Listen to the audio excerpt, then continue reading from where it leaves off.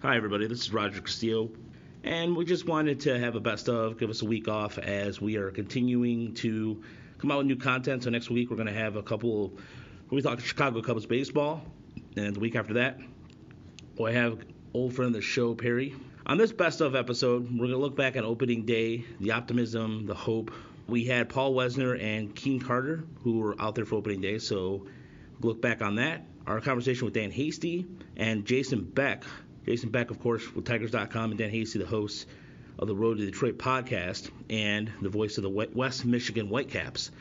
And Stacy Go from the Lock On Yankees podcast, one of my favorite guests of the year. She was fun, and we talked baseball, talked a little bit of pop culture. It was a great conversation. And last, Harris Fulmer from last month. Harris brought it and talked a little bit of draft, so kind of give you a sneak peek a little bit. Harris brought a really good, unique perspective on the draft that's coming up for 2020. So one of our favorite conversations of the year. He was instantly just comfortable with us, and that made for a really good show. So sit back and enjoy the best of Tigers SRD.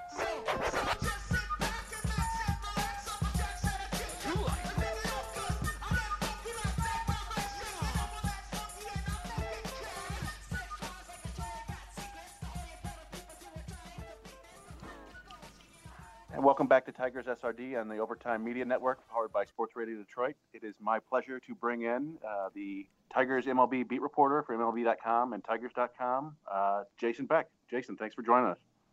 Yeah, thanks for having me on. Glad to do this podcast. Yeah, we really appreciate it, and I want to just tell people right away that you actually, I met you down at a Tigers media event with a bunch of their pitching prospects, and you just offered to come on the show without me even asking. So I just want to get your bona fides as a nice guy out there right away. Yeah, I felt like I felt left out, so I wanted to join in. I'd heard good things about it, so I decided, I wanted to, whenever there was a chance, whenever there was an opening, kind of jump in. And off season's a great time for it. Yeah, well, and that goes right into it because it seems like it's been a very, at least in baseball in general, it's been kind of a quiet off season. And I was kind of curious, so your thoughts so far. The Tigers have made moves, but I'm curious what you think about what's going on so far. Well, I think it's twofold. I think the fact that so many teams are in different stages of kind of a rebuild has slowed down the market because you're not having as many teams, quote unquote, going for it, which kind of limits the number of teams in on some of the top free agents.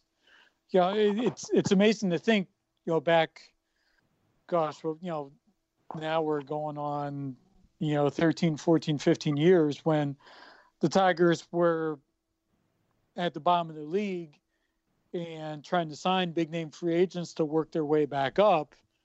And if you talk to young fans now who don't remember that time, they would think about that as just incredible to think of teams actually going in and spending big money to dig their way out of a 119 loss season.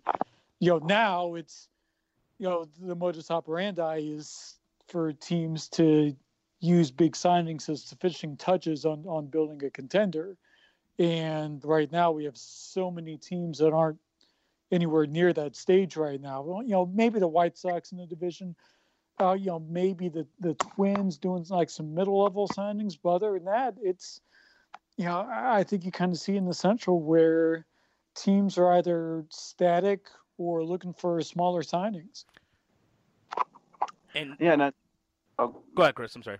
I was just saying, did any of the moves shock you at all? Like the not non-tendering McCann and Wilson, or the signings of Moore, Ross, and Mercer? Were those all sort of expected to you? Yeah, I mean, the signings kind of fit into, what we were expecting going into the offseason, that they were going to look for, either those guys specifically or guys of that ilk, guys who had some bounce back ability, and guys who, they signed some decent deals. They signed 1-year deals, which offered the Tigers some longer-term flexibility while also giving them some veteran experience in some positions where they needed it. I was a little surprised they went for, 2 guaranteed contracts on the pitching side. It kind of puts them in a similar position to where they were a year ago with Daniel Norris kind of on the outside looking in, and Spencer Turnbull kind of now looking at, well, is he going to make the major league club or is he going to be at AAA Toledo? But it fits with what was kind of been the trend right now is that General Manager Al Avila looks for depth, especially on the pitching side. He wants to be able to have 7 or 8 starting pitching options, and with guys like Casey Mize and Bo Burrows and those guys still at least a year away, he was going to have to bring in guys from the outside to be able to build that. So rather than try to bring in some non-roster guys, he tried to build in from the veterans on down. As far as the non-tenders goes, there'd been enough speculation about McCann where, that wasn't really a surprise. I was kind of surprised they didn't go in for another veteran signing to build some competition in there. But, this is really their year to see what Grayson Griner can do before ideally you get Jake Rogers knocking on the door if he makes some progress in the area and then ends up at AAA Toledo by midseason. So, this is kind of their chance to figure out what they have here with him, kind of what they did in the past rebuilding stints with guys like Ramon Santiago and guys back in 2009 and 2010, Austin Jackson, I guess. They don't think of another example back in 2010. Alex Wilson kind of caught me off guard because I thought, given the relief market and given how young that bullpen is, that they might keep him around at least another year and that his salary wasn't going to be too onerous. But they decided that, if you're going to lose a bunch of games with or without him, that they decided to do it without him. And then you actually bring up a good point about the going with kind of experimenting in depth and refer to second base. And I think that the 2010 comes to mind. I think maybe perhaps you're referring to the Scott Sizemore era where he started at second base to begin the season as kind of like in terms of a prospect the Tigers had. He was drafted in the 5th round, and he was the one that was going to start the second base. And I kind of look at the same thing here right now, where it's kind of a between it's Nico Goodrum's battle to lose apparently, but at the same time you have Lugo, who unfortunately he has a good bat in terms of swinging the bat, but doesn't walk a lot. You have Ronnie Rodriguez, you have Alcantara, who might get some consideration, but honestly, Jason, do the Tigers kind of still continue to look for a veteran second baseman? Because, you got Mercer starting at short, but at the second base, at least in my opinion right now, it just seems like it's the free-for-all. And in signing those guys, in terms even when they got Brandon Nixon in beginning of December, he still is the guy who kind of strikes out quite a bit. So is there going to be perhaps even wait till spring training and kind of wait from there, maybe sign somebody late? Yeah, I think if they do anything at second base, it would be something like that, something that comes together right before spring training, or maybe during the early stages, like what they did on the pitching side with Liriano last year.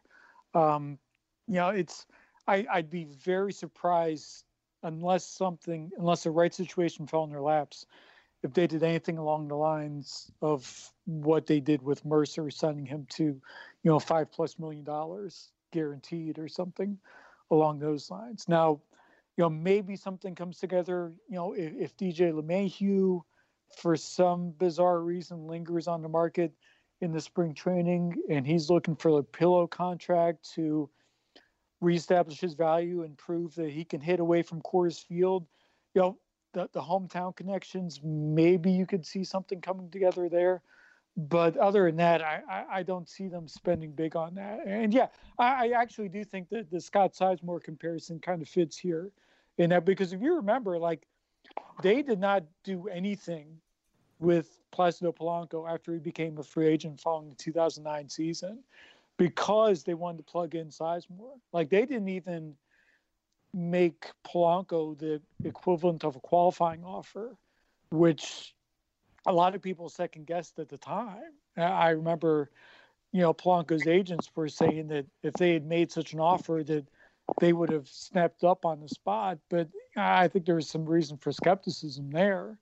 There was no even talk of that because they wanted to make a clean break. And wanted to see what Sizemore could do. And, unfortunately for Sizemore, his injury history kind of caught up with him, and he never really caught on there. And you ended up kind of having hodgepodge until he had Ryan Rayburn and some other guys fitting in. So it's, that was a quicker rebuild than what you were looking at here. I mean, that team was actually expected to do better than what this team is.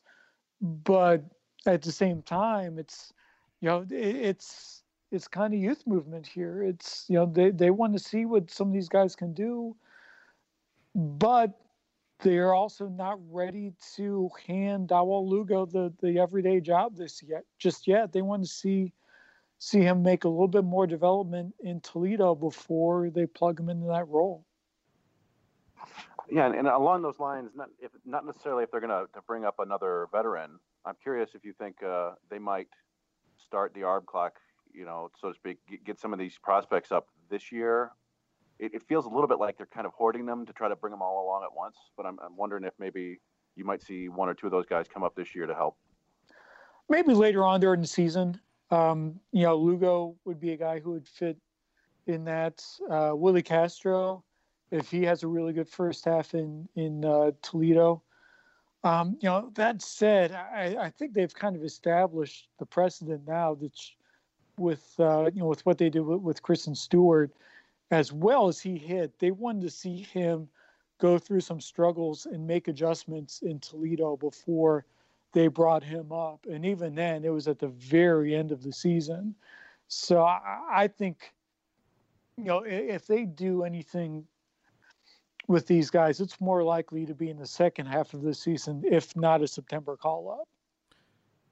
And, speaking of call-ups, too, the one call-up that intrigued Chris and I, we've talked to him quite a bit, Spencer Turnbull, and you saw his arm slot. He had a lot of movement. He did well in the bullpen. But is he going to be projected as a 6th or 7th starter, or is he going to come out of the bullpen? Because it just seems with the Tigers right now, last year, you bring in Tyson Ross in, so that helps fill the void. But Turnbull, it seems like, at least in my opinion, it seems like he has a good future out of the bullpen. But he has started all the way up till now. So where do the Tigers see him projected? I give credit to the Tigers where they've shown a lot more openness to looking at him as a starter than I figured. I mean, we've heard the projections on him as a reliever ever since A-ball, given how he throws and what he throws and the adrenaline level and everything. And the Tigers all the way up have been willing to look at him as a starter, and at every level, he's shown enough to keep himself in the mix there. And I think it's hard not to look at him long-term as a reliever, given the starting prospects they have on their way up. I mean, when you're talking about 5 starting pitching prospects in the top 100 on MLB Pipeline, I think it's you have to kind of read the writing on the wall there. But they're willing to use the desire to start as motivation for Turnbull, and he seems to respond to it right now. He pitches with a chip on his shoulder, and I think it's kind of fun to see, and it seems to be driving him well above what I think a lot of people would have projected of him in a starting role. Now, granted, we've only seen him in that a few times. I think if you put him in the rotation for a month or two and gave teams a chance to put together really good scouting reports on him, it could be a whole other test. And that could be the next level for him if there's a early season injury somewhere here, which, goodness knows with Zimmerman and with Fulmer and with Norris, there's certainly the possibility that, and mind you, with Ross and with Matt Moore too, there's certainly the possibility that Turnbull could end up in the starting spot by the end of April, for all we know. But it's right now they're open to it, and I think it's they're not ready to make that call just yet. They want him to pitch his way in or out of a role, and I give him credit for it right now.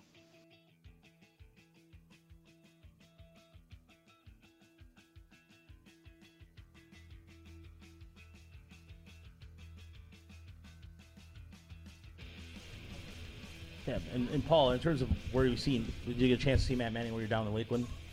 Yeah, I did. So I got a chance to see him for a couple innings, and amongst the scouts I talked to, far and away, he was the name that was brought up every single time. Just, one, from a growth standpoint, I'd be willing to guess.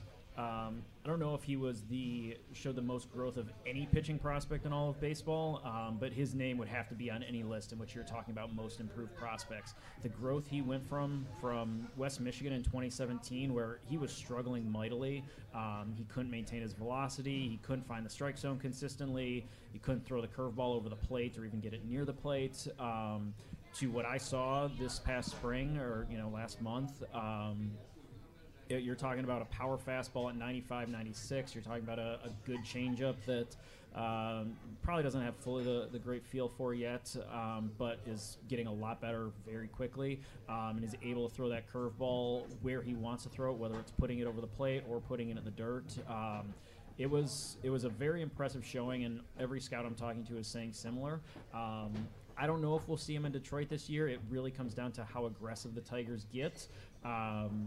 But he has the sort of, when you talk about guys, like moving quickly, he has the sort of stuff where you could say, I could see the Tigers pushing him, being aggressive with him, and especially if the club ends up out of contention come mid-July, I could see them trying to be aggressive with him or with Mize or maybe with both, just to try and sell some tickets. That's interesting, too, is it's how conservative the Tigers are going to be, considering that look what happened with Perez now, and are they going to just have all these guys stay in Erie and keep them as a group? As Chris, if you've talked about this before, keep them up, and does Matt Manning go up with Jake when Jake Rogers go up, or does if Matt Moore continues this trend, he gets traded? Do the Tigers bring up Matt Manning and then just replace Moore if Moore gets traded?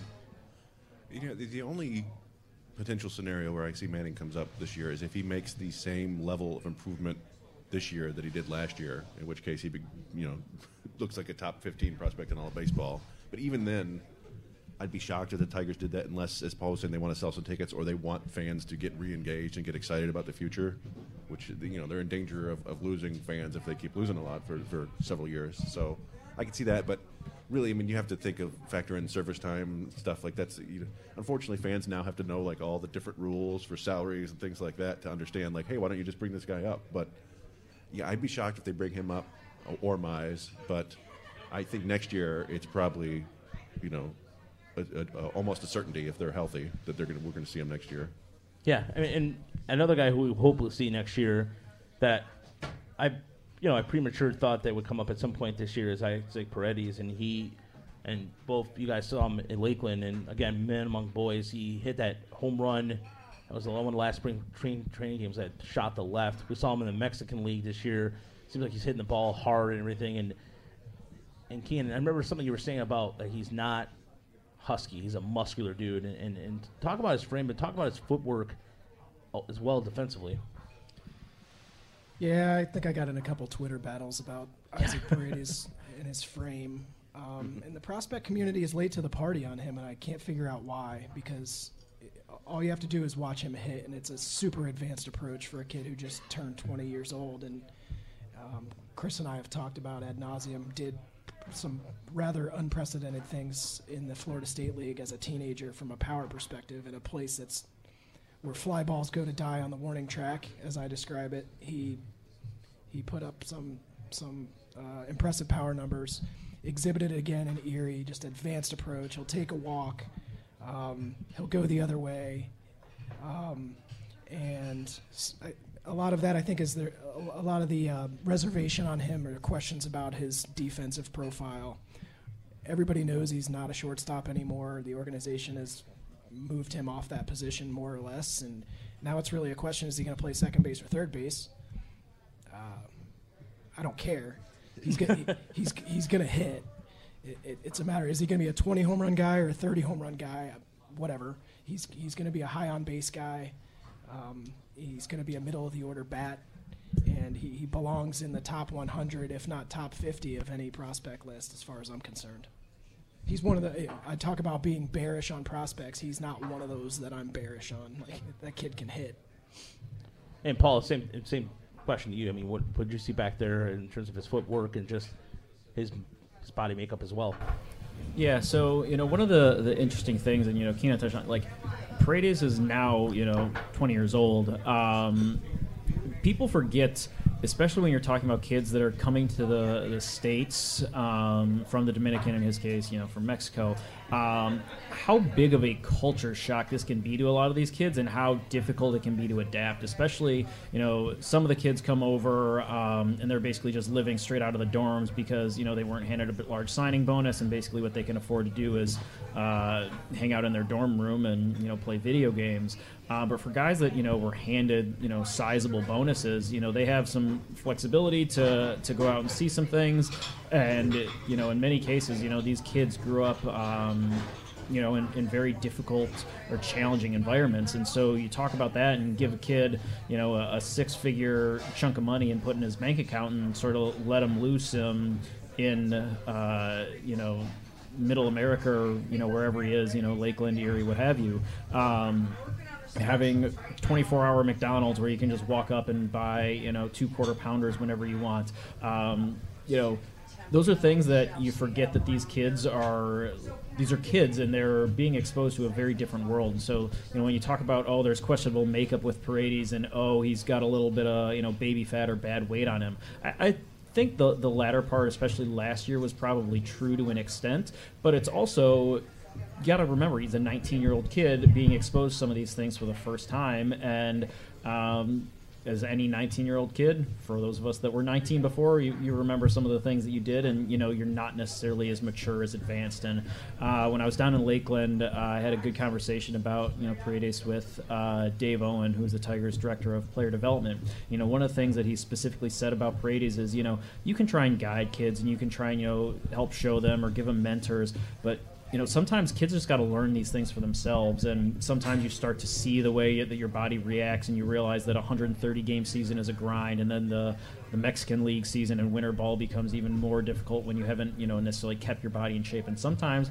guys just have to go through that, and they have to learn it. And I think that's something you're starting to see with Paredes, and, to my eyes, he looked in much better shape this spring. He did not look to have that same baby fat or bad weight that he had a year ago. And he's still hitting the cover off the ball. And that's just, when you talk about, there are certain guys that are just gifted. Miguel Cabrera came up and he was just, he had one of those, like, just innate abilities that, you watched him like, yeah, this kid can hit. I don't want to say Isaac Paredes is Miguel Cabrera, but he has that same just sort of natural God-given ability to hit. He has a great eye. He can turn on a ball quickly, has a great swing, and the ball jumps off his bat. So when you're talking about that sort of natural skill, when you're talking about position player prospects within the organization, he's not nearly as well-rounded as Daz Cameron is. Daz Cameron's going to be a good defender. Daz Cameron's going to be someone to watch on the base paths. But when you're just talking about pure hitting ability, Paredes is the best hitter in the organization, and he's the best hitter in the organization since Castellanos.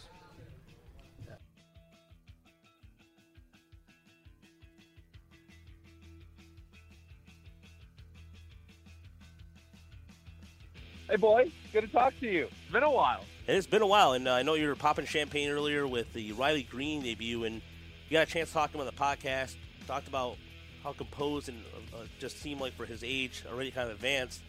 But what a debut, man. What a debut. I mean, I guess you don't mind if I open up, like, tickets to the Overreaction Theater. Do you, boys? Is that okay?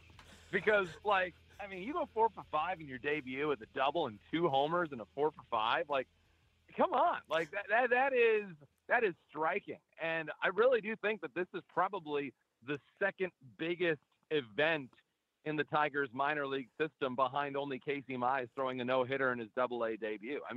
This is the signature piece of the position player side of the rebuild. I think we can all agree on that right now. He's certainly the guy that they use the highest draft capital to acquire.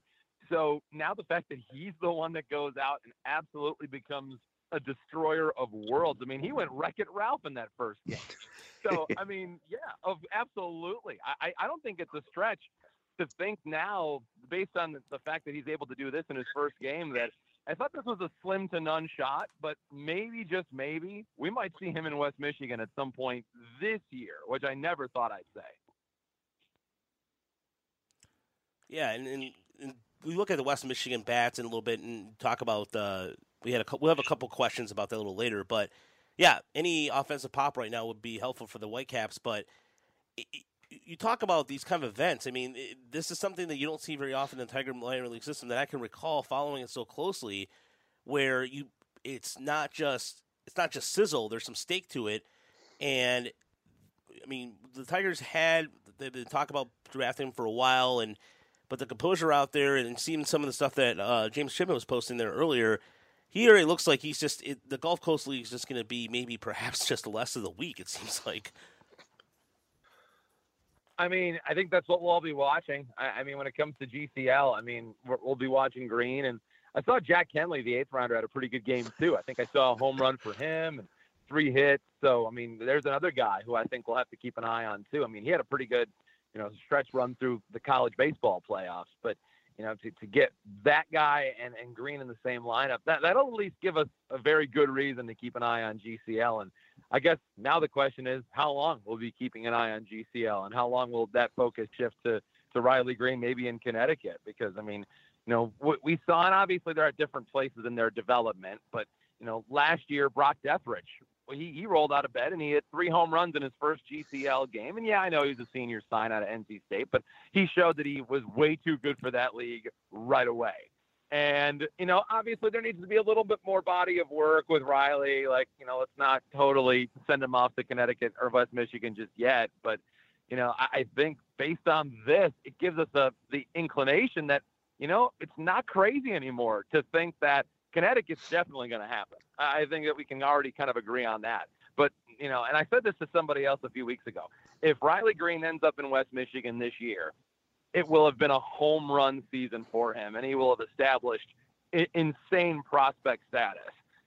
I didn't expect it, but here we are. So again, it's not crazy anymore, and I love it. Yeah, I think I was expecting him to come out and perform well. He's highly touted, highly regarded, and then probably spend all of next year in West Michigan. But again, yeah, as soon as you go out and do this, and suddenly you're accelerating all the timetables in your head. It's like, oh, well, okay, West Michigan for a little bit this year, then probably half of next year, then Lakeland, and then he's in the year, and then the majors. Well, and I'm so glad you mentioned the timetables, too, because, how many people were just kind of bemoaning the fact that with all the talent in Double-A that the Tigers went with a high school kid at 5th overall. And maybe they could have gone with a college bat that wasn't as highly regarded, but the 4 guys that I think people wanted were already off the board by that point. So, they took Riley Green, and I will admit, over the past week, I was kind of keeping an eye on what C.J. Abrams was doing for the Padres, and it was just sucking little pieces of my soul out every single day. So now being able to see this, you think about the timetable and you go, okay, yeah, Casey Mize and Matt Manning will be in Detroit probably this time next year. I think we can agree that that's, assuming everybody stays healthy, which I know is a bit shaky at the moment, but I think that's a realistic time frame. But, how fast can a guy like Riley Green catch up to that group? Well, maybe it won't take as long as we initially thought. Yeah, I think, I was watching those Abrams stats too, and I'm like, oh boy, he's like 9 for 12 in his first 3 games. But I think, if anything, it kind of tells us that the Gulf Coast League is maybe not even the equivalent of like the showcase circuit for high schoolers. So, but I mean, these guys were top 10 picks for a reason. And like you said, it's cause for excitement, and it's good. The Tigers fans need that in any way they can get it right now. I remember somebody saying they were giving him like a 70 grade hit tool. Maybe it was a Fangraphs guy. And they said that giving a high school kid a 70 grade hit tool is just not something they do. And I think we kind of figured out why they considered that. So all's well that ends well. Yeah.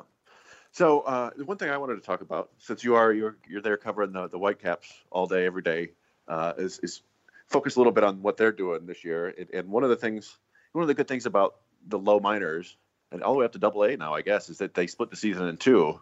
So you could kind of shake off a rough first half like the Whitecaps did, and hope that they start the second half better, but not so much there either. I think they go 0 for 4, get no hit the first part of the second half. Was it rough, the word that you used? Rough? Yeah, that might be underselling it a little bit. But, I look, you're right. It splits into 2, and look, I mean, this version of the Whitecaps were a lot younger than any other team that I've at least been a part of during my time in West Michigan. And, the core of players has seemingly always been a group of college kids. This year it was Parker Meadows, 19 years old, Wenzel Perez, 19 years old, Jose King, 20 years old. He's already down in Connecticut. So, they clearly had the core of their team much, much younger. And I think we kind of saw this coming for a while. Like, the Tigers started getting really aggressive about a year and a half ago with their prospects. Like, all of a sudden, guys who would typically play the full season in West Michigan, here's a perfect example. Look at what Nick Ames is doing in Lakeland. So Ames came to West Michigan and just crushed it for the first 6 weeks. Typically, that kind of guy used to stay in West Michigan the whole year. That doesn't happen anymore. So now, and Dave Littlefield said this too, these guys adhere to strict age guidelines when it comes to, if you are this old, you need to be at this level. So I think that's one reason why guys will move a lot quicker now. So, if Riley Green's in West Michigan at, 18 years old, that's saying something. But they usually want guys in West Michigan by about 20 or 21 years old. And I think that's the reason why they assigned guys like Nick Quintana to West Michigan, Andre Lipsius to West Michigan. The Tigers' second and third round picks literally didn't play anywhere else and just came right to the Whitecaps. And I think that's all kind of boiling down to this age model that they have. So, that doesn't surprise. And, I think they're just trying to catch up with the rest of baseball in that regard. And Nick, and look at Ames' numbers too. They're still top 5 among all the batting averages in the Midwest League. And that's saying something considering what's been going down, something special with Bowling Green and some of the Tampa Bay prospects that just dominated the All-Star game. That it was 8 or 9, it was 9 guys? I believe 9 prospects from that team that made the All-Star game in the Midwest League. It's something ridiculous, but Ames made such an impact to still be among the top 10 hitters in the Midwest League.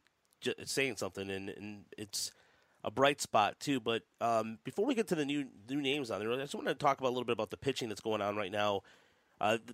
We had Matt Schock on from Detroit News, who was doing an article on Hugh Smith. Hugh Smith going out there pitching pretty well. Who are some other pitching surprises, or who's been kind of like Chris and I talked about? I thought Adam Wolf would get off to a good start. Hasn't been the case yet, but in terms of pitching surprises or starters out there, who has really stood out to you, Dan? When it comes to West Michigan, it is a team. I mean, we have to look at it for the facts, right? I mean, the Whitecaps have one of the, highest ERAs in all the Midwest leagues. So there really isn't a whole lot in terms of surprises. I think, if anything, the surprises might be guys who were billed to be a little bit better and haven't performed to what we thought. But in terms of just guys that have impressed, I'd say Robbie Wellhaf is probably a guy like that. He is 24 years old, so I don't know how much is there long term. But, he's got an ERA, under 2 on the year between 2 levels. So he's come out, and I think he struck out 16 batters his last 2 games, and that's like 11 innings combined. So that's not bad. Out of the bullpen, I do like this story. I'm always a sucker for a Michigan guy. So Wayne State Warrior Jared Toby, who was, and he's actually been pretty good. Lefty, I wouldn't call it a sun delivery, but kind of a delivery, just very difficult on left-handed hitters, and he's had a lot of success against lefties. So, in a year where their bullpen has really struggled, he's been one of the few bright spots, and he hasn't been immune to it either. He gave up back-to-back home runs that tied and lost the game on Sunday in Lake County. So, it's kind of affecting everybody right now. But I would say of all the relievers, I think Toby's probably been the best. Yeah, I came into the year kind of hopeful for the rotation. Things have happened. Roger mentioned that Wolf hasn't been what we expected. I typically assume that college lefties are just going to come in and dominate. But I'm a fan of Wilhelm Hernandez, at least sometimes. He seems to be kind of inconsistent. I'd like to see the curveball tighten up a little bit more. But I'm curious what you've seen about him, and if you expect to see Carlos Guzman again this year. Yeah, you know what? I don't know about Guzman, honestly. I'm a little worried about that because, when he came out of the ball game, it just had an ominous feel to it. You didn't really see him pointing to any specific place, and there really was no hesitation. I mean, as soon as they came out to look at him, they were already motioning to the bullpen. So clearly, whatever it was something that is a significant concern for them. I don't know if we see him this year. I guess no news is good news at this point, because what are we, about maybe a month removed from that? We haven't heard about any type of surgery or anything like that. So maybe that's a positive, and maybe they're trying to let him rehab it through maybe rest or maybe a therapy program. But so I don't know about Guzman. Will Kell is interesting. I think people expected a little bit more from Will Kell now that he had a little time in the Midwest League under his belt last year. But the story on Will Kell has always been, it's going well until it's not. Meaning, basically, Will Kell's the kind of guy that can go get 7 or 8 guys out in a row. And then the moment he puts on a runner, things just have tended to snowball for him. So he needs to be able to work out of jams and not really kind of succumb to the moment. So that's really important for Will Kell. That's going to be his next. He's only 20 years old, so he still has time to work things out. And his numbers are fine. I mean, he has 5 wins. And if you're a pitcher in West Michigan with 5 wins this year, you should have a medal or a parade or a hug of some type. So, he's putting up decent numbers. The ERA is in the low 4s. So, yeah, I mean, he could be a guy that we could see kind of take a turn and kind of make that move and kind of reestablish some prospect status in the second half. I could see that, especially considering he's been in West Michigan for about a year now. Now, you briefly touched on the draft picks that have already showed up, Quintana and Lipschitz, but I'm wondering, they've only played like 3 or 4 games, but I'm curious if you've seen anything out of them to get you excited, maybe just in the infield or batting practice. Well, with Quintana, we've certainly seen the power that everybody talked about. He was putting balls off light towers in batting practice his first day on the job. So, he certainly has it in that bat. Didn't run into one over the weekend in Lake County. It is an ambitious assignment. I mean, yeah, he's a second rounder, and yeah, he's got talent, but the guys he's facing in the Midwest League are better than the guys he faced in the Pac-12. So he's going to have a little bit of a learning curve. I don't think it'll be very long, but I do think that guys who show up coming from the SEC in Lipschitz' case or the Pac-12, I mean, they're going to see some impressive stuff when they get here. So especially considering, they're going to go up against guys who have probably been here for, if nothing else, at least a month or two, where they're kind of fish out of water. So they're still getting comfortable. I mean, heck, I think they just met their host families today. So they were kind of living out of a suitcase this weekend, but now they'll have a 7-game homestand coming up. And, I think they're going to be a much appreciated asset to that offense. Lipsy has finally started to have some good swings yesterday. I think he had 2 hits and 5 at bats. So we'll see kind of how that looks going forward, but they both barreled up balls over the weekend. They were fine defensively. They both made errors as well, but I don't think that they were errors that would concern you greatly. There was a drop pop-up, I think, and then a wild throw on a play that Quintana was trying to charge a baseball on. So just little stuff that I think is correctable. But, the offense certainly plays, and I've heard so many good things about them. I think they'll have a lot of help for West Michigan. I do. And before we get to the questions too, the progress of Sam McMillan, seems like he's kind of, in terms of the defensively, offensively speaking, seems like he's made a couple steps. What are you seeing his progress so far?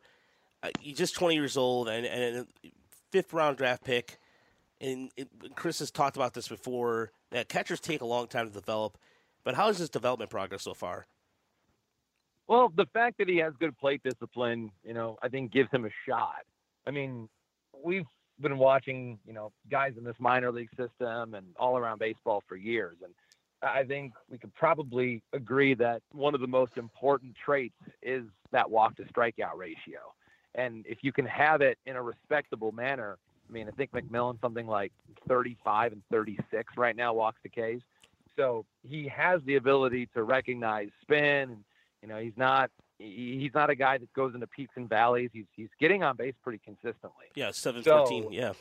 He keeps putting himself in these driver's seat counts. 2-0, 3-1, and 3-0, and so you do have to think at some point he's going to start barreling up more baseballs. He just hasn't done it very much. But if he keeps putting himself in these good counts, I think he almost has to. I mean, you can't continue to show really good pitch recognition and not be able to take a good swing at anything. So, he's had a couple of good swings this year, but I don't think it's as many as I expected.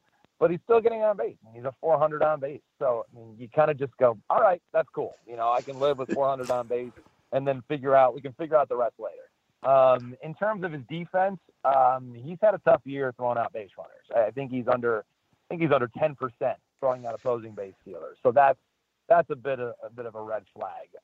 But that being said, over the past weekend, I think he threw 2 guys out in 4 tries. So he had a couple of good throws this weekend. So we'll see if that's something he can work on and build on. But blocks a good way behind the plate. I think he received a good game, and that's good for a 20-year-old. Those are building blocks. I think you can go, all right, he deserves a little more leash. So jury's not out on any of those guys yet.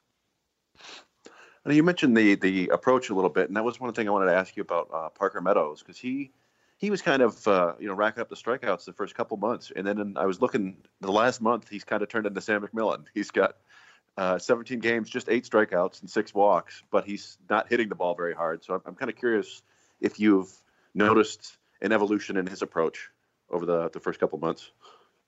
So, it's funny. Like, when he got to West Michigan, everybody was pitching him fastballs away and curveballs in the dirt. And he finally started to get the hang of it about 2 weeks ago. And he went on a 10-game stretch where he was about a 350 hitter, and they stopped pitching him that way. Now they've adjusted, and now they're throwing him fastballs up, and they're staying with curveball low. And the big reason for that is because of his height.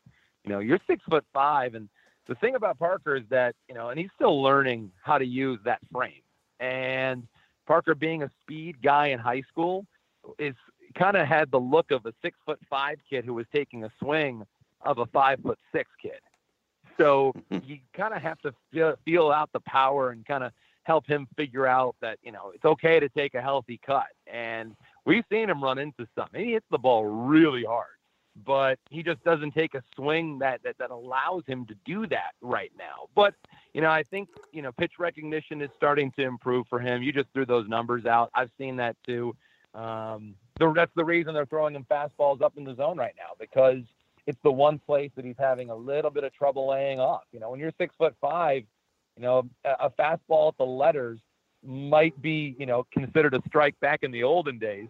Not so much anymore, but, when you're that tall, that looks pretty appetizing, and everybody loves a high fastball, and everyone thinks they can get to it. So that's kind of what they're using against Parker right now. But, I think once you see him find the ability to lay off that particular pitch, I think we'll see that surge that we've all been waiting for.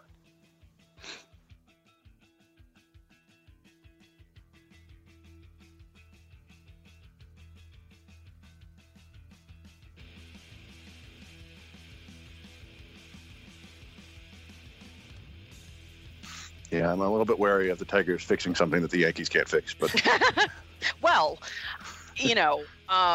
it seems that every pitcher who leaves the Yankees, Lance Lynn, Sonny Gray, do well when they leave. So you never know. Well, that's a good point.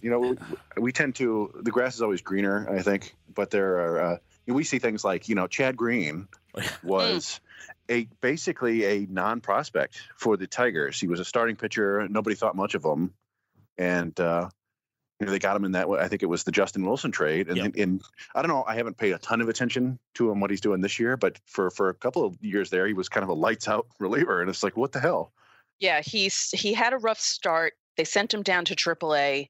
He fixed himself, and he's been the one who's been the opener for their bullpen games.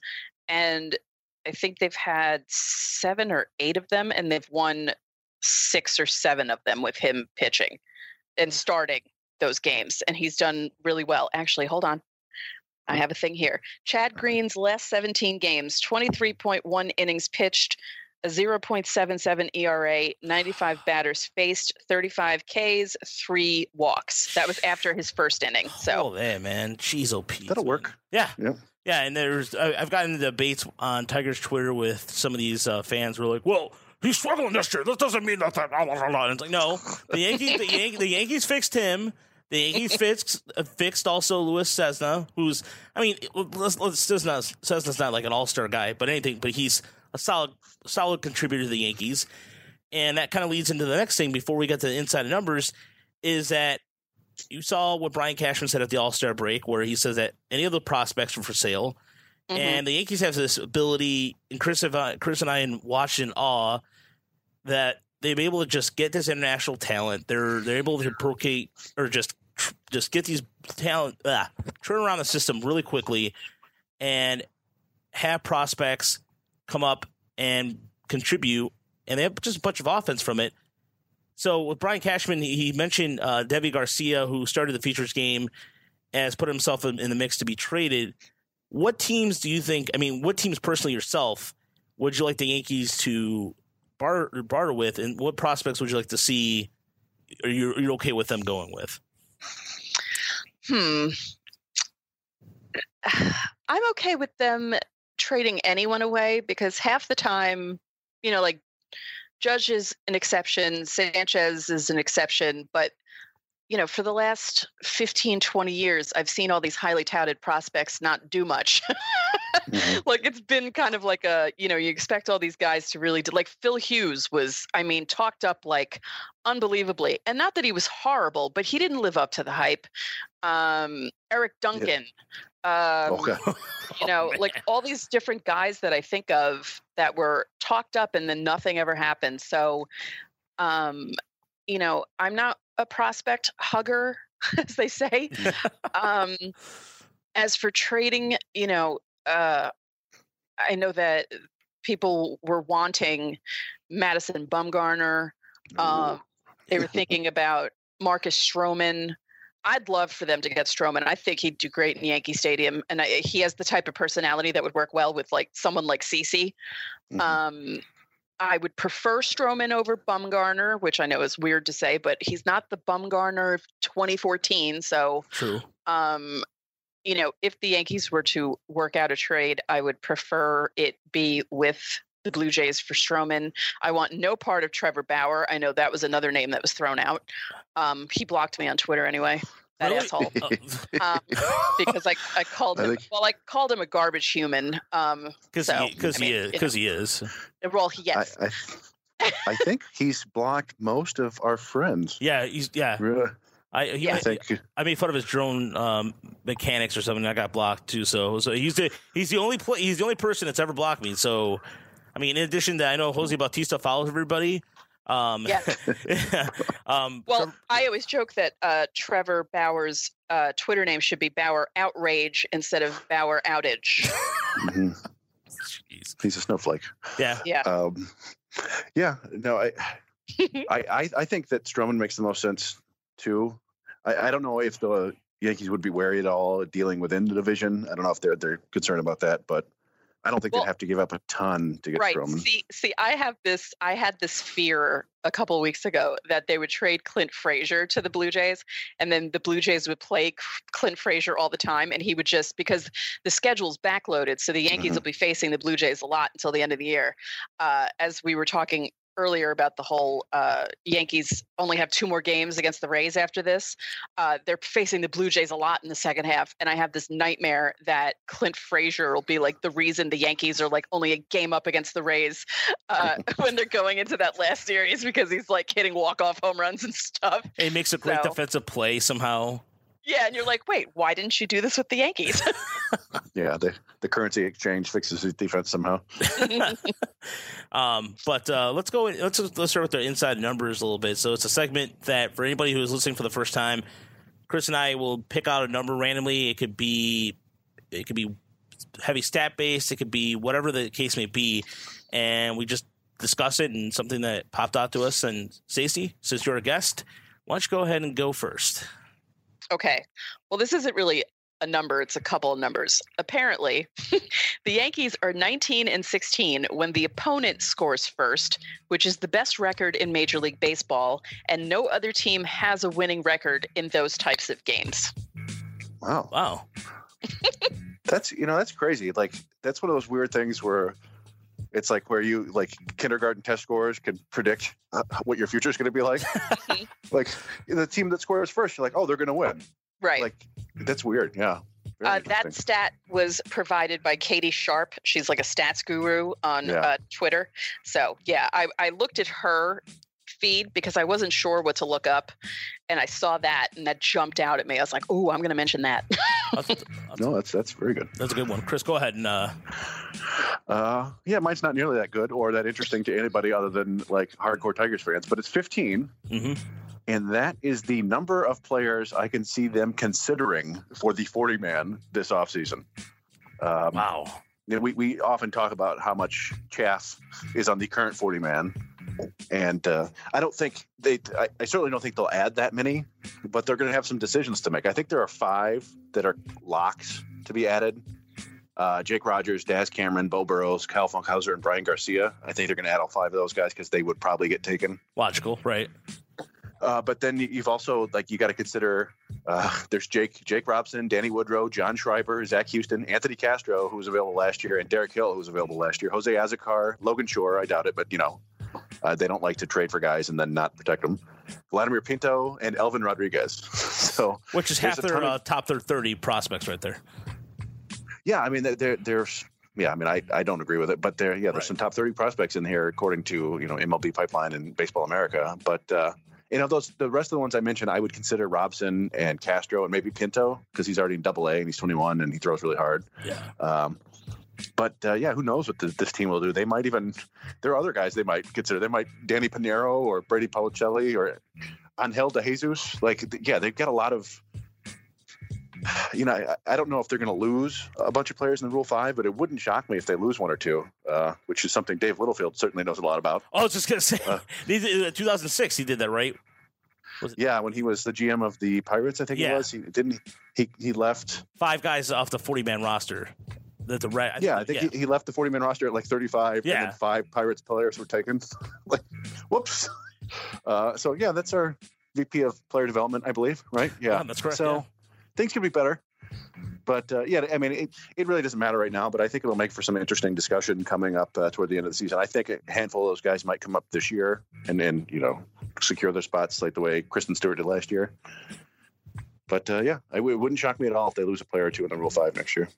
I mean, and the thing is, too, is that with the Tigers in this, which is the argument that we keep having with people is that, well, how are we going to know what they have if they're not going to bring anybody up? And they just keep bringing up guys like Ryan Carpenter who just serve up beach balls or Zach Reddinger, which we'll get to in the other part of the podcast. But it's going to be fascinating because I think that the Tigers are in a position where they might even be worse next year if they're trotting some of these guys out. I mean, think about this, Chris. No. I mean, go ahead. I'm going to say, go ahead. No, I mean, that's a great point. I was thinking about that earlier today. I'm like, you know what? Like, who the hell's coming up to help next year? They might have some more pitching, but Nick Castellanos is gone. Cabrera's a year older. Who on the offense right now is like, hey, yeah, he's a key piece of the future. Like it's, I mean, man. They have no prospect. They have no prospects in the infield right now. So whatever they make, whatever trades they do make, you're essentially looking at positional players that are going to fill the void, if you will. So, but. So you mentioned him, and one of the guys you mentioned on there was Jose Azocar, and he's my inside number this week because he's done something that he did last year. He's already walked more this year than he did last year, and that number is 18. And the thing is, I mean, I look at some of his numbers in Erie. He's batting since the All-Star break. He's batting. That's a small sample size, 409, 9 hits, and 22 at bats, but. In July alone, he's batting 340. He's been doing progressively well, and I'm trying my hardest not to be a cynical jerk about the whole Tigers right now because it's just this. You got to find the good. You got to find the little gold flakes a little bit, and you try to spin as much as possible. I'm not. You know me, Chris. I'm not a bullshitter. I'm pretty straight down the middle with. I just use. It's only a game. It's only a game. Oh, Stacey, you have to be mad. Yeah, well, Stacey, are you familiar with the goalie from Anaheim? It was Anaheim when he was in Anaheim. Ilya Bryzgalov. No. Oh, I don't know if you're a hockey fan at all. Kind of, but yeah, I mean, I'm not much either. But there was an interview they did one time, and he's got this really funny high pitched voice. Oh no, like Jason Varitek's voice. You know what? I don't know Jason Varitek's voice, but it doesn't sound like something that should come out of Jason Varitek. I remember when I first heard him speak, I was like, "That's not real." Yeah. No. Yeah, it's like it's only a game. Well, you have to be mad. And he keeps interrupting the reporters. He's like, "I'm not done yet. I'm not done yet." He sounds like Belky from Perfect Strangers. I mean, that's funny. There's a pop culture for you. You remember how Belky bowled? Do you remember? Yeah, I do. I think he bowled with two hands. I think so. And that is like a legit thing that bowlers do. Like the top bowlers in the world now bowl with two hands. Yeah, I've seen that. Yeah, and it's like, like what's happening? That's not how I was taught how to bowl. Yeah, it's the Belky protocol. Yeah, they're anyway. Yeah, no, yeah, it was just it's just there was a documentary too about the guy from Australia who started the whole two-hand bowling thing, and I guess at first everybody thought he was cheating, and then so Belky influenced him. I mean, he didn't pull a boner, from rest in peace. Yeah, rest in peace. Rest in peace. Yeah. Chris has made various references to boner, which, by the way, I know. One of my favorite. We're going off the deep end here, but one of my favorite. I loved Growing Pains growing up. I don't know why. I think Mike Seaver reminded me of my older brother. But boner. I remember there was an episode where they were doing like a school play, and he didn't want to remember his lines, so he just put them in a tape recorder. Oh my God! And I just thought it was I don't have to tell you. It was really, really stiff. And then when he was trying to play it started playing music, and he just started rocking out on the stage. It's like, oh, boner. Oh, that's funny.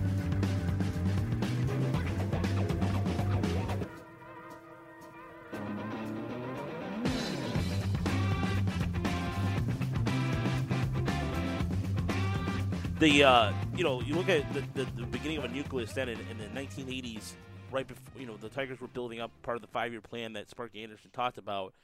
And we look at the current situation right now with the 2019 Tigers. And the Tigers this year have been, it's been brutal. Doing a podcast every week talking about the Tigers, admittedly, has been somewhat frustrating, I'm not going to lie. But at the same time, Chris and I trudge on, and we watch a lot of games and a lot of bad baseball. But look at a year, 1980, they finished over 500. So, I mean, teams then, it seemed like, at least if you weren't first, it didn't matter. But finishing 500, I think, means more now. Well, I mean, it meant a lot then, too, but there was something going on. You saw guys coming up from the farm system. You saw, at least, even they were getting contributions to the likes of names that wouldn't be household names for 84. I mean, Steve Kemp comes to mind. You even talk about a guy like Champ Summers. Some of these guys, they were able to find and able to do something with it. Champ Summers was a little older, but still, they had guys that they come in, plug and play among this young nucleus. But right now, Harris, the biggest frustration thing for me looking at this 29 rebuild is the guys who have signed. Josh Harrison gone. Jody Mercer has been a little better in the second half. But what are your thoughts so far with even plugging in guys into the quote unquote young nucleus? It seems hasn't meshed yet. No, it's been a tough year, and from every angle. If you look at the big league club, right now the Tigers have 102 losses. They're probably well on their way to 110 plus losses. There's, when your team loses 110 games at the big league level, there's very few positives you can draw from that. And the weird thing is, at the beginning of this year, I'm not that surprised. You knew it was going to be rough this year. Whether they won whether they lost 99 games or 103 games or 112 games, you knew it was going to be a train wreck. What's got me especially disappointed is what's gone on in the minor leagues. Some of the pitchers have had good years. Obviously, Skubal has really impressed, and I think he's on. He's on track to make a contribution to the big league club. Health permitting, if not next year, definitely 2021. But what really is discouraging for me is the performance of a lot of the highly touted bats. the Daz Camerons of the world and a bunch of other guys just haven't hit. And that, I look at this team and I just can't see a light at the end of the tunnel. I say to myself, everyone talks about the Astros and the Cubs. And let's take the Astros, for example. The Astros had 3 straight 100-plus loss seasons starting in 2011. So you figured 2 or 3 years into it, the equivalent of where we are now with the Tigers, the Astros already had Jose Altuve. They already had George Springer. They'd already drafted Carlos Correa. Like, you saw something. You saw something that put your mind, or that began to put your mind at ease. I'm not sure I see that with the Tigers right now. I really like the draft and I think I've been very fair in my critique of the Avila regime. I've been very hard on them, but I've also, where applicable, I've been very complimentary. And I did look, with the exception of the second-round pick this year, I did like the draft. But other than the guys they drafted this year, especially Riley Green, I really haven't seen the bats. And we talk about all the rebuilds that have occurred in the last 5 years or so. They've all been offense-centric. Every winning team has been built around its offense. And, the Tigers are doing it around pitching. And I think we could end up being very disappointed at the end of the day. Yeah, well, I think you summed up a lot of what we feel and what we talk about in kind of our private group chats is what did I said the other day? It kind of feels like one of those apocalypse movies where like 1 or 2 people know that the end of the world is coming and no one believes them. And but there's like 6 or 10 of us and we just keep telling each other these horror stories like, oh no. But yeah, it's a shame because we do see, there's the pitching talent that's nice, but as you mentioned earlier, pitchers will just break your heart every time. Not every time, but like 95% of the time, it's just not going to work out. But it's not. You're right. And if you look at the Tigers' top 3 pitching prospects, Casey Mize, Matt Manning, and Tarik Skubal, all had a good. Obviously Mize had his issues after throwing 70 or 80 innings, but Manning was very strong. Skubal was very strong. But if those 3 guys come up to the majors and either meet or exceed expectations, that'll almost be historical. Coming from New York, I look back on the Mets in the mid-'90s, and we had Bill Pulsipher, Paul Wilson, and Jason Isringhausen. Now, Pulsipher was out of baseball within a couple years after making his big league debut. I believe he had injury problems. Paul Wilson very quickly became a journeyman major league starter, and Isringhausen had a long, successful career, but it was as a closer. And I remember when those 3 guys made their debut with the Mets in the mid-'90s, the Mets were ready to print playoff tickets. And so I caution a lot of Tiger fans when they get very excited about this troika of Skubal, Manning, and Mize, because just using history as a template, we're going to probably end up disappointed or at least underwhelmed.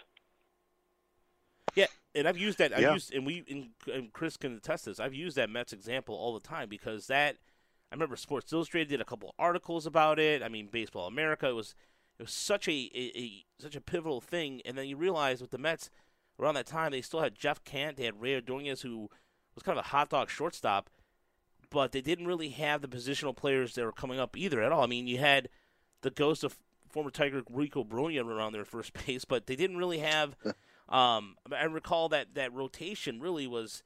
The best starter on that rotation, I think, was like Bobby Jones, or it was just like it was after Anthony Young used to make SportsCenter every day for losing. He had like a 21-game losing streak. Right. But no, that Mets example is great, and and Chris, I don't know about you, but we went to a few games this year, quite a few games for the minor leagues. We got a chance to check it out, and even we haven't really, in terms of the outfielders they have, and just it's just kind of like you have a pause for concern. And Chris, from my point of view, in terms of the infield, the Tigers don't really have too many infielders. Everybody's talking about Cody Clemens, but he struggled in Lakeland this year. And I don't know, Chris. Even in Toledo, we saw Willie Castro a little bit, and he didn't make an error, but he hasn't walked since he's been up here. But I don't know, Chris. What did you see in the infield when we're out there? Well, they certainly did, draft a bunch of infielders, which is a start, I suppose. We saw Lipschitz a couple times. We saw Quintana just once before he got bumped down to New York. the New York Penn League. Yeah. So there were some promising things with Lipsius, and we saw. I missed all of Jack Kinley, the one game we saw, and he didn't play the next time we saw him, so there wasn't much there. We didn't get to see Ryan Kreidler, who was never going to be considered much with the bat. There wasn't a whole lot to see. Like, if you want to consider Packard a first baseman and going forward, then that's Packard showed some promise, yeah. But we saw Winslow Perez, who just kind of scuffled his way through the year. I think to Harris's point that there's this feeling in baseball right now. You got the offensive explosion in the major league and the AAA level, and this player development machines that are cropping up around baseball with the Dodgers and the Red Sox, and maybe that's the Red Sox, but the Yankees and stuff like that. It just feels like the Tigers are kind of stuck in neutral. Like there's the same.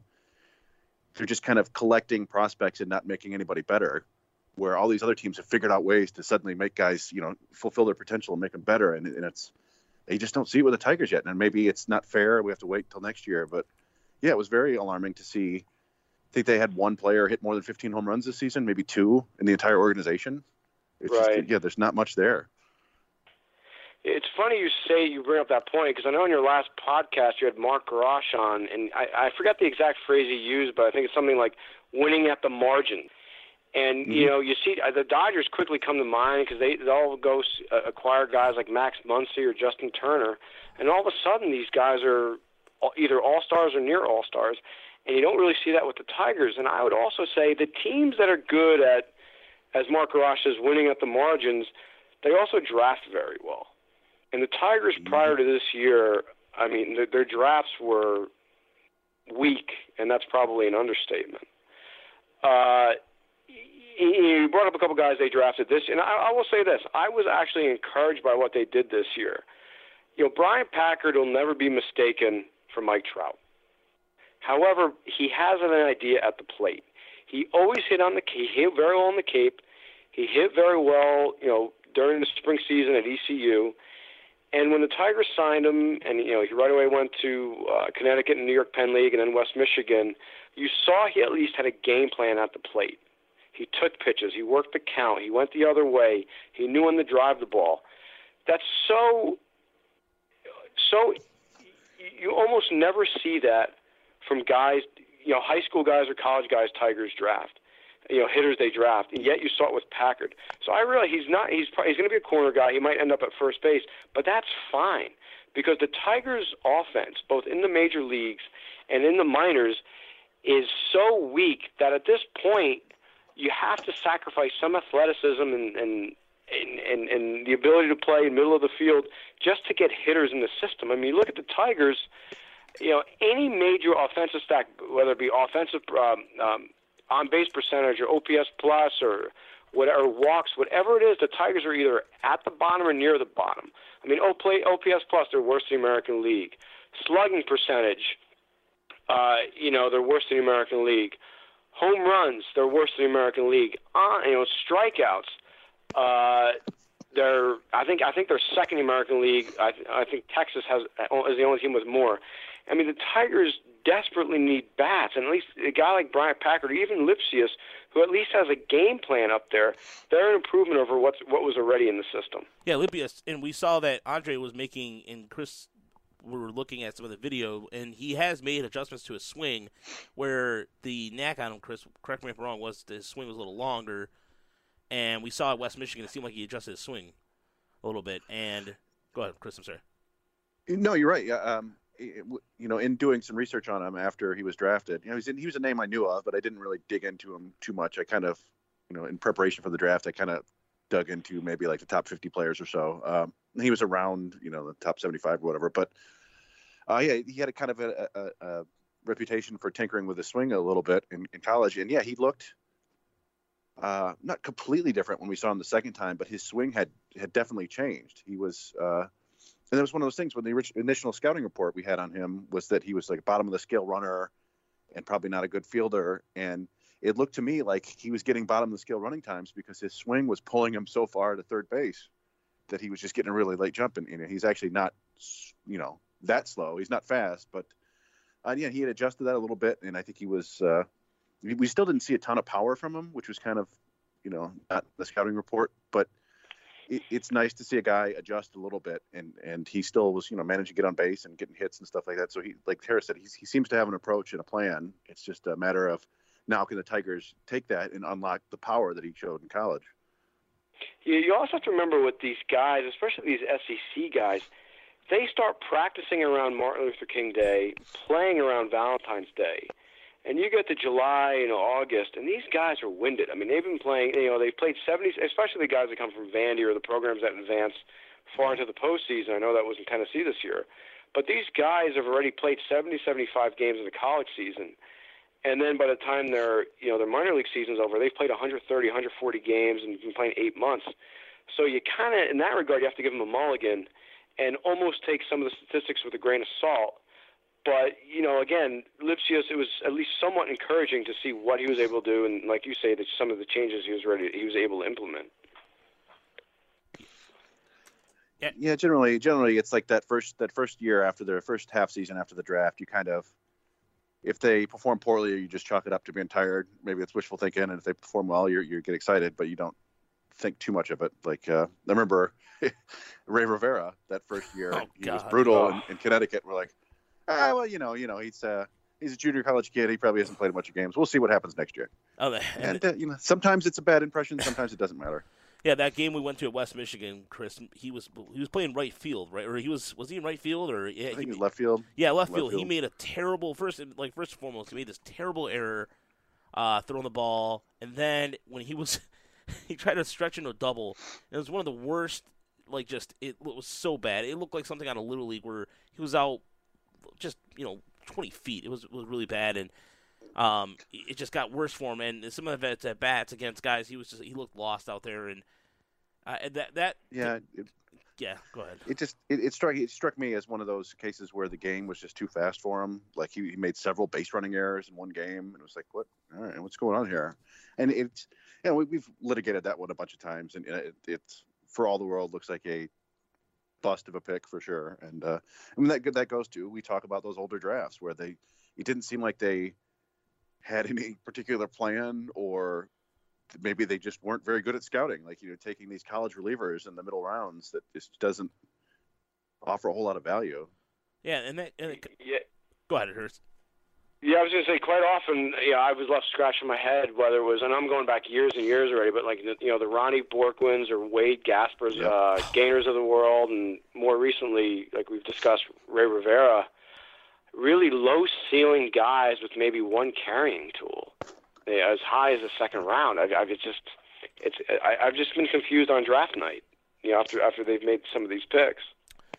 Yeah, and that when you talk about the older days, and one of the things that I wanted to address with you is, we look at rebuilds from prior to the past, and even before the Dombrowski days, there was Randy Smith, who is, I think, in a situation that's very similar to Al Avila, in a sense that, one, he's restricted by payroll, two, he's also cleaning up the mess of the previous regime, where he had to clean up a little bit of the high-paid salaries that Mike Ilitch had to pay for keeping Cecil Fielder, Travis Fryman, and Tony Phillips to a certain degree.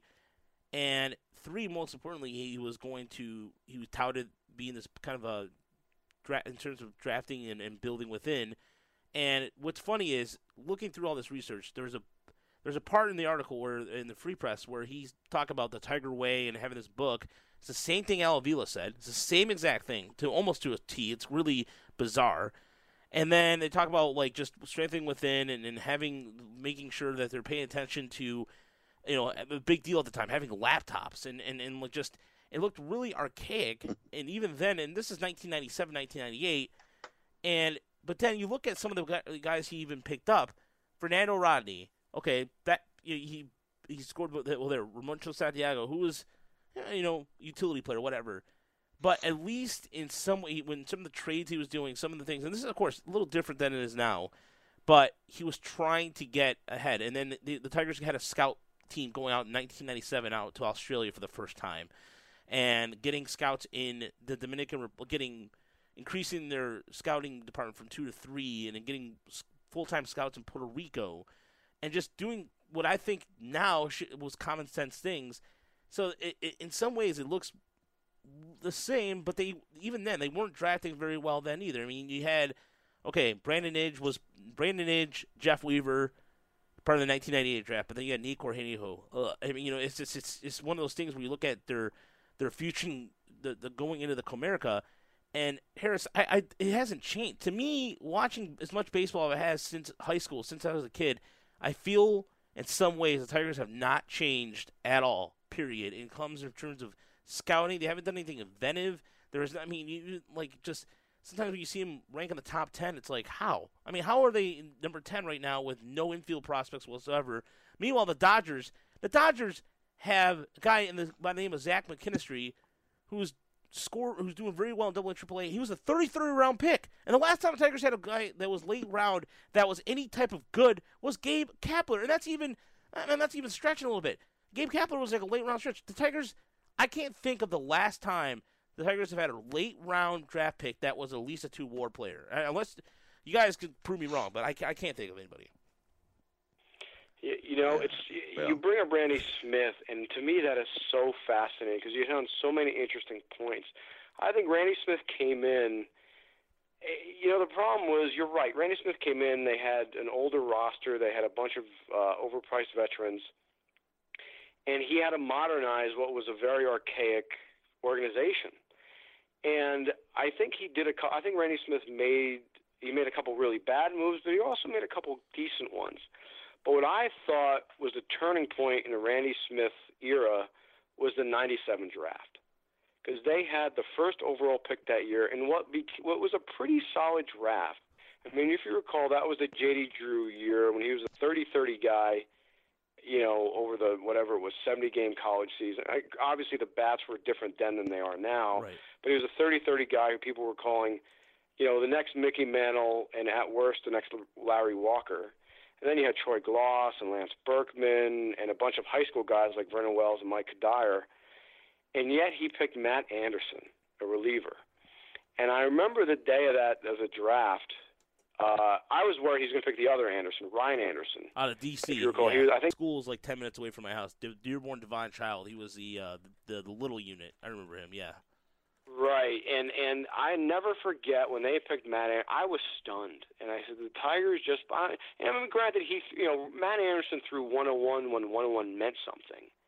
But still, when they made that pick, I couldn't believe it. And years later, I actually had the opportunity. I sat next to Randy Smith at a banquet. I think it was sometime in very early 2002. And I talked to him about that draft. And it was very interesting. So Randy Smith, prior to coming to Detroit, was the general manager of the San Diego Padres. And a couple years earlier, he picked a high school shortstop with a strong commitment to UCLA. And he was spurned. And that player was Troy Gloss, who, went on to have a phenomenal career at UCLA and then was a very high pick in 97. And Randy Smith said, listen, I love Troy Gloss. And I always thought there was something a little personal there. And I've also heard that Greg Smith, who was the Tiger scouting director back then, he wanted Troy Gloss, and Randy Smith wanted. Randy Smith was a Houston guy. His father, Tal, had Houston roots. He really wanted Matt Anderson, who was, as you know, from Rice University. I asked him about J.D. Drew that year, and he said, J.D. Drew told me what I could do with $3 million. And the other guy I asked him about was Lance Berkman. And Lance Berkman was a very interesting case. Lance Berkman, the summer before, won the Cape League batting title up in Cape Cod with the wood bats, hit about 350 or 360, but only had one home run and he had a bad body. And the following, in his draft year, 97, he hit something like 48 home runs. And Randy Smith said, we didn't know what kind of player he was going to become. We knew he was a corner guy. We thought he was going to be a first baseman with no power. And he did slide to I think it was mid-teens or late teens where Houston picked him up. And he said, Matt Anderson threw 101 meant something, and that's what we got. But I always thought that the 97 draft was a turning point for the Tigers. They essentially got nothing out of that pick. And, after that was mostly downhill. Yeah, that was a draft where you saw pretty much he was the only one that was. I mean, Shane Lux came out of that draft, but that doesn't really count. And then Max St. Pierre made his appearance in 2010. So that was. And maybe wasn't that, if I'm not mistaken? Oh, I think actually Cody Ross was 99. Yeah. So yeah, 97 was not like Shane Lux, like you said, made an appearance in did make the majors for a cup of coffee. But yeah, it was basically Matt Anderson, and we know how that ended. Yeah, with the turkey supposedly ruining his arm. You heard that story, Chris? By the way, the turkey story. Was it a turkey? I thought he was throwing an octopus on the ice at Joe Louis. It was an octopus at the hockey rink. Yeah. Okay, because somebody was saying it was a turkey that they had for like some sort of like auction or something like that, where they were rolling a turkey. I don't know. I can't remember that, but it was the '98 draft too. That was. The thing is about Randy Smith, too, what's interesting, even with like the '98 draft, which he got Jeff Weaver, he got Brandon Inge, he got Adam Pettyjohn, who also made a cup of coffee, and then ironically, the best part about that draft was the 4th round pick, which was Andre Torres, but he was a WAR player somewhere else with the Giants, of course, being more known as defensive player, but even some of the things he was doing, at least in terms of internationally, with Fernando Rodney, Ramon Santiago, and that '99. I think also Omar Infante, if I'm not mistaken. That is correct, yeah, and Omar Infante. But then it was like a Jekyll and Hyde kind of thing with the draft, where in the '99 draft, Eric Munson, which people were also kind of they were kind of curious about why that one was, and then Cody Ross. But then what's interesting too on the back end of that was guys by the name of Jason Frazier, who ended up being a pretty solid reliever for the Blue Jays and White Sox for a little while, but it was the trades that a familiarity thing. He would go back and guys he traded for in San Diego, and then go back for a second or possibly sometimes a third time, and that's where I kind of was wondering where the lack of imagination was there, because it just seemed like he just went with what he knew versus trying anything different. Yeah, I agree with you. The one trade that really comes to mind was the one where we got Melvin Nieves. And the Braves in the mid and late 90s were really, really good about talking up some of their prospects. I remember David Need, the pitcher. I think that's how he pronounced his name, David Need. And then Melvin Nieves. You remember Melvin Nieves was a big switch-hitting kid out of switch hitter out of Puerto Rico, who I think they had him play center field in the lower minors, and then they moved him, to the corner outfield when he got to high A or double A. And Randy Smith acquired him in the Fred McGriff deal when he was GM of the Padres, and then later on when he was in Detroit, he traded for him again. And I always thought, Nieves owed a little bit of money to, the Braves front office, because they really, really talked him up. At the end of the day, he was a strong kid, good body, but he just never could put the bat on the ball, and he didn't last too long in the majors. But to me, that Melvin Nieves deal was the epitome of a lot of the deals Randy Smith made, going back to the well in San Diego.